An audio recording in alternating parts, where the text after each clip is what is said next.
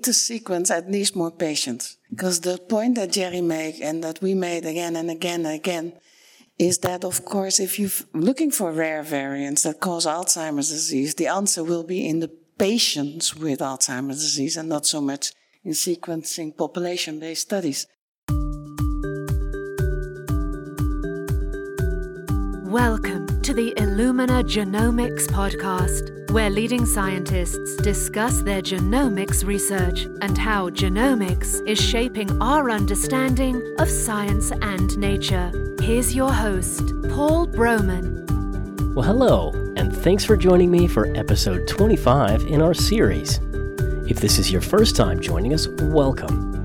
Today's show explores the links between genes and neurodegenerative diseases like Alzheimer's or Parkinson's. These diseases are characterized by the gradual degeneration or death of brain tissues. Scientists don't really understand the causes of neurodegeneration, and there are no effective treatments to stop the degeneration of brain tissue. Over time, this neurodegeneration can lead to dementia, a decline in mental ability that's so severe it can interfere with daily life. I'll spare you a list of sobering statistics, but suffice it to say that dementia is a massive medical and economic challenge for our society. Recently, the UK Dementia Research Institute and Illumina co-hosted an international experts summit on dementia research held in London. At the summit, distinguished scientists in dementia research discussed current trends and developed recommendations for better integrating genomics in dementia research and diagnostics. In today's show, I'm going to share with you some of the highlights from a summit expert panel discussion titled Affordability and Feasibility of Large-Scale Genetic Risk Profiling in Dementia. The panel discussed the current state of dementia with respect to genetic risk profiling. Where are we now, and where do we need to go? Broadly speaking, there are two types of genomic technologies for genetic risk profiling: whole genome sequencing and genome-wide association studies, or GWAS. GWAS is a technique for finding associations between common DNA variants and human traits or diseases. GWAS uses relatively low-cost genotyping arrays, and it's particularly well-suited to analyze common genetic variants in large numbers of samples. But genotyping arrays only allow you to study common variants that we already know. Whole genome sequencing allows you to find rarer and unknown variants, as well as structural variants, all of which can play a role in genetic risk of dementia. So let's introduce our expert panelists. Cornelia van Duyn is Professor of Genetic Epidemiology in the Department of Epidemiology at the Erasmus University Medical Center in Rotterdam, Netherlands. Cornelia's work focuses on omics research in neurodegenerative disorders. Predicting the end of GWAS is like predicting the end of the world. We all know it will happen once, but it's definitely very difficult to predict when the world is going to end. Gerard Schellenberg is Professor of Pathology and Laboratory Medicine and Director of the Penn Neurodegeneration Genomics Center at the University of Pennsylvania. Jerry has extensive experience in human molecular genetic studies that include linkage analysis, GWAS, and mutation and variant detection with DNA sequencing methods. So I think, risk profiling is important, but it has little meaning if you don't have a therapy to act on. I don't want to know my risk profile for developing Alzheimer's. I'd rather live in ignorance until there's something I can do about it. Jose Bras is Principal Investigator and Program Leader at the UK Dementia Research Institute at University College London. Jose's research interests are primarily directed at how genetic variability acts on neurodegenerative diseases. We've focused on the Caucasian population, and this is it's only a subset. There's so much that we can learn by doing other populations. I think this should be a focus. The first question to the panel was, should we continue to do ever larger genome-wide association studies, or have we reached a point of diminishing returns from the analysis of common variants? First, Cornelia. In Alzheimer's, we haven't done a GWAS without finding new genes, and that's a fact. So we're finding new genes. The point is, if you look at it from a biological perspective, you can't help noticing that we're getting back and over again to the same pathways. So we're not finding a lot of new pathways. And that's an effect, I think, that we have to start working with now, not only from the point of biology, but also towards translation. So there is still an incentive to do larger GWAS, I think, because the question that we have to start answering is, how do the different genes and the pathways relate to the clinical spectrum, for instance? We're starting only to do that now, linking gene families and pathways to certain phenotypes that are very prominent in the disease. I think there is an incentive to do more work, both towards understanding the clinical heterogeneity of the patient, understanding the gene-environmental interactions which are bound to be happening not on a gene basis but on a pathway basis. And if we want to do pathway interactions on a genetic level, we probably will have to know the genes that are the key players and then build a kind of risk score based on that and look at interaction on that level. So I'm afraid that more data are needed. It will be wonderful to have more data and understand the disease better. But then not so much with the view for biology, but just translation. Let's go there. Jerry and Jose agreed about the need for more GWAS in dementia research, and they highlighted a real need to understand genetic variation in diverse populations. There was also broad agreement on the need for a technology to characterize structural variation, since a lot of genetic variability comes from these types of DNA variants. First Jerry, and then Jose. I would agree with Cornelia.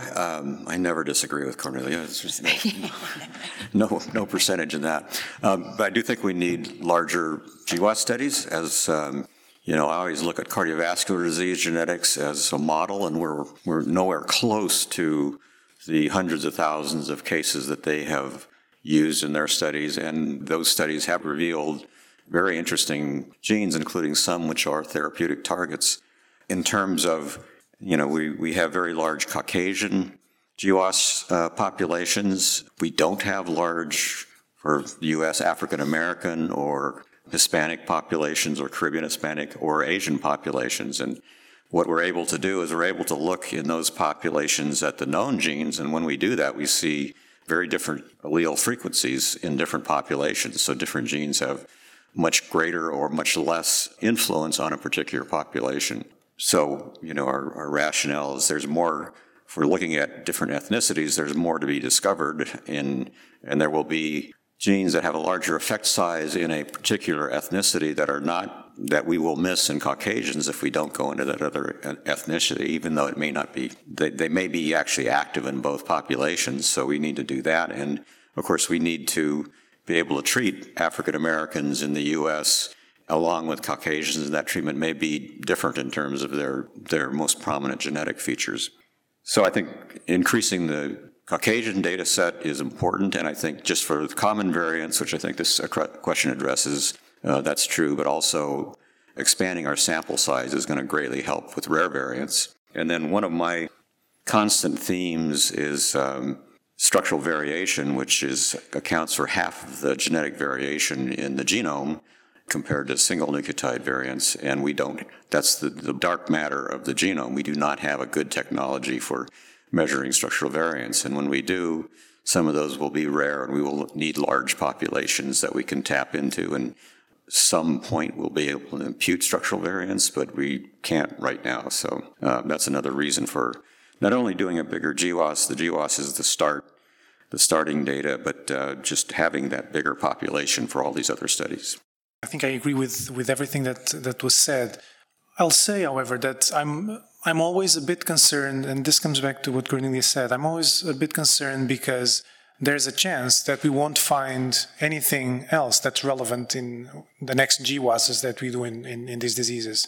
It's what Cornelia said. We found all of these genes. We're still finding genes. They lead to the same pathways. And so I agree, we need more samples. This will give us more hits.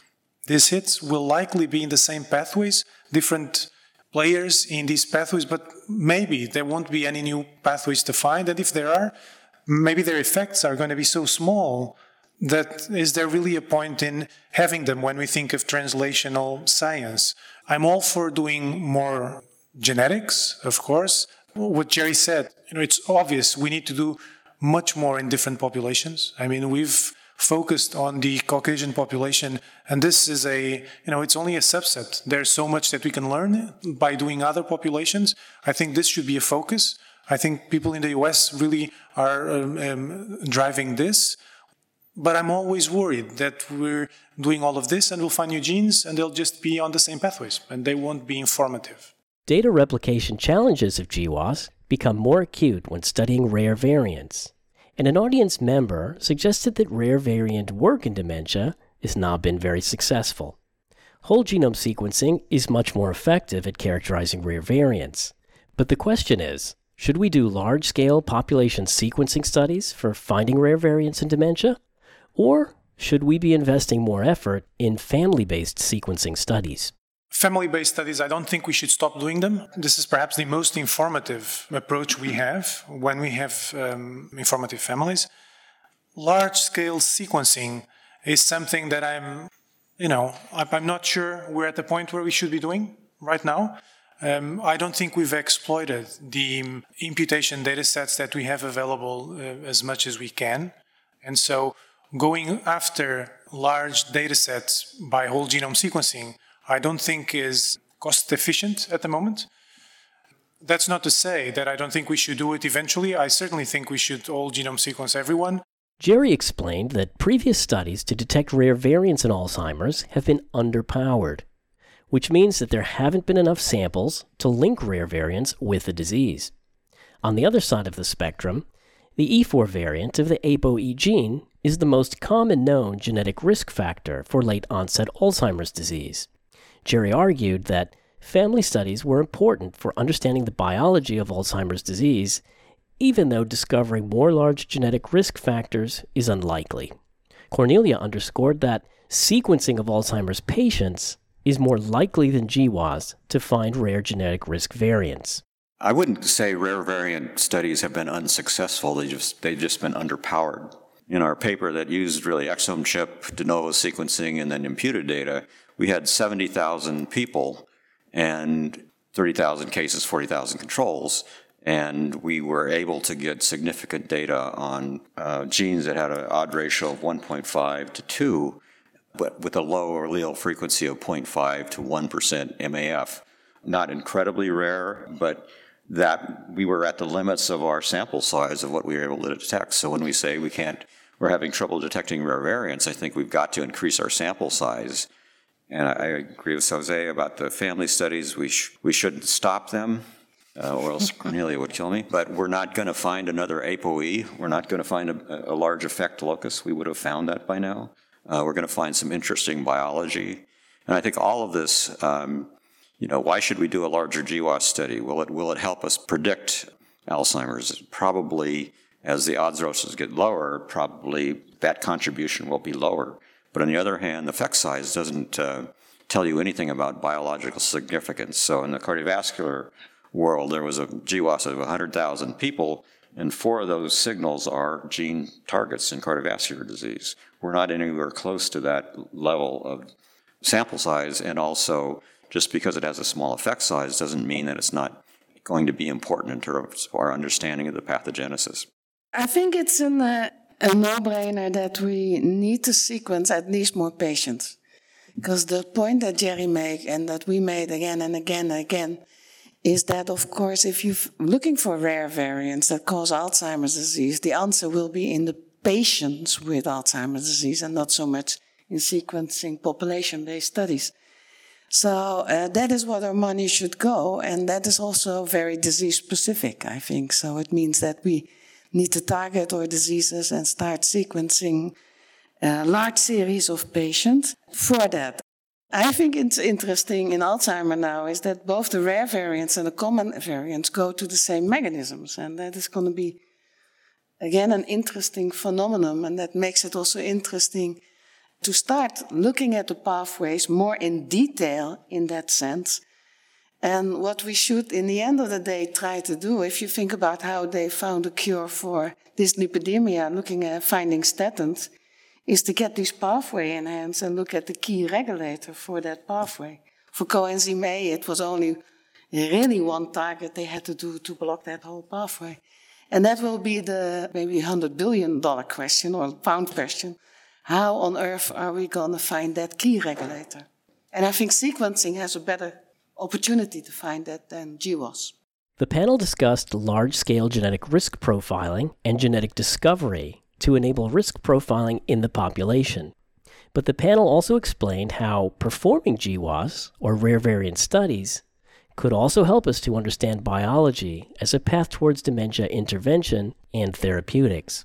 Personally, your rare variant may be a driver, but if you want to find a high-risk group or low-risk group for any reason, a low-risk group to understand what protection from Alzheimer, we probably have that pretty good in our hands. We know that there are people who by age 100 have only a 10% risk of developing Alzheimer's disease, while others, 80% is dead by 80 years old or has the disease. So we have that information at hand, and we can have a lot of mileage by combining ApoE with the common variants there.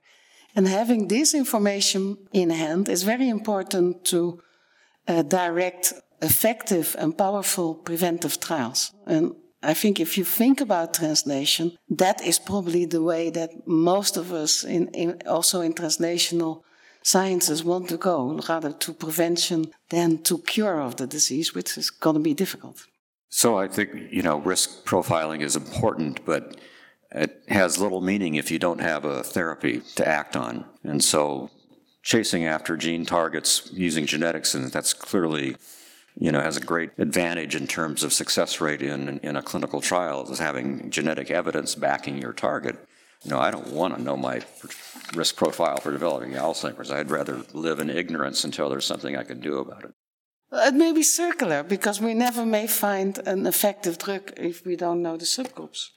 It's a very simple example, but I think I always take this myocardial infarction as an example. So in the old days, grandma will say 20 years ago, if antihypertensives, it was very difficult to show that they protected against myocardial infarction, because they would have very small effects, but they on an individual still. But if you attack both the fact that somebody has hypertension and has diabetes and has dyslipidemia, then the treatment became effective. And I can't see that Alzheimer's disease is a very much more simple disease, at least in those patients who occur late in life, and that are the most of them. Haplotypes are clusters of single nucleotide polymorphisms, or SNPs, that are inherited from one parent. In GWAS, haplotypes help scientists to identify patterns of genetic variation associated with traits or diseases.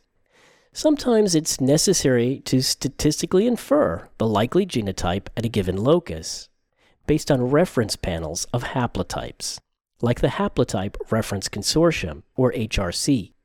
This process is called imputation, and it can be a cost-effective way to leverage available resources and get the most out of rare variant studies. But all the experts agreed that scientists need more reference panels from non-European populations. Well, we're better than what we were a few years ago. HRC is really, as I think, almost game-changing, with the amount of haplotypes that we have available for European populations, for Caucasian populations. That's not to say that this is enough. We can get down to frequencies that are very low with HRC.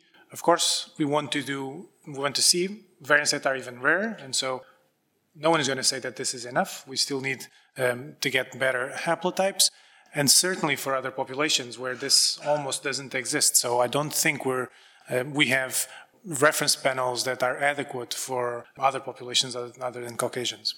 If we talk about gene burden analysis, having accurate imputation down to very small allele frequencies will make that possible. Now people cringe at doing that because of too much inaccurate imputed genotypes. So I think we need bigger Caucasian, and the other ethnicities, we don't have enough sequence data right now to generate the kind of panel we'd really like to have.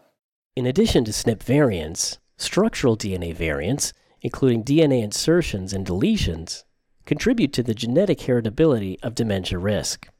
The panel agreed that it would be ideal to account for the structural variation in GWAS by including more variant types in genotyping arrays and reference panels. Yeah, if structural variants could be part of the imputation panels, that would be huge. It's been so difficult to reliably call structural variants, even surprisingly the small ones, which you would think would be within a sequence read. You think we should be able to do that, and I don't understand why. It's not a criticism, I just don't understand why we're not very good at doing that. But with the sequence data in-house existing as methods, I think we'll get better of not only detecting structural variants, but then going back and look, where did that structural variant land in the genome, and what does that area of the genome look like, and is it messy, and is it repeated, and how reliable is this? We will get better. It's just it takes something different than we're doing right now. From 2006 to 2010, 500,000 people from the UK participated in the UK Biobank. As a part of this program, these participants provided biological samples and health information, and they also agreed to have their health monitored over time. The UK Biobank serves as a resource to help scientists discover why some people develop particular diseases and others don't. The experts were asked if the UK Biobank was enough for dementia research or whether a new dementia-focused biobank was needed. I think UK Biobank has been transformative. I think it's been a new way of doing things, and I think it's incredibly powerful. We were just saying that we need to have patients when we want these. If you want to understand Alzheimer's disease, we need to have patients in these panels. And so I think it kind of makes sense to have the same type of data set for dementia. But at the same time, I think there's a lot we can take out of the UK Biobank before we go into something like this. I think it's definitely interesting for any population to have a larger catchment area for patients and to connect that also with biobanking. I think in the end of the day, most populations will be at least arrayed almost completely. So it would be then a no-brainer to make these connections also to the patients. But it's definitely not an easy task. If I look at the dementia platform, it's not so easy to catch the patient. You're probably not going to find the pure Alzheimer's that you find in your clinics. So it's interesting how much, in looking at the UK Biobank using a phenotype of dementia, how much that agreed with what we find in Alzheimer's disease. And it almost makes you wonder, maybe we're shooting ourselves in the foot by insisting on pure Alzheimer's disease. Maybe what we should be studying is dementia. And maybe that's not the noise. Maybe that's what we should be looking at. So do we need more GWAS in dementia research? Well, newer published Alzheimer's disease GWAS have increased total sample numbers and identified new associated loci, but they haven't identified new genes or pathways. So it might seem that we're done with GWAS in dementia research. But in fact, the experts argued for more GWAS in dementia research, and for a number of reasons. For one, there's a need to identify more risk variants in non-Caucasian and non-European ancestry populations. And there's also a need for identifying genes and pathways associated with discrete clinical phenotypes of Alzheimer's and non-Alzheimer's forms of dementia. Finally, there's agreement that we need better GWAS tools for studying structural variation in dementia. If you like today's show, please subscribe on Apple Podcasts, Google Podcasts, or wherever you get your podcasts. Join me next time when I'll be talking with Dr. Nathan Treff, Chief Science Officer of Genomic Prediction, an adjunct professor at Rutgers University School of Medicine in New Jersey. We'll be discussing the technologies of pre-implantation genetic screening, or PGS, a tool for increasing in vitro fertilization efficiency in appropriately selected couples, here on the Illumina Genomics Podcast.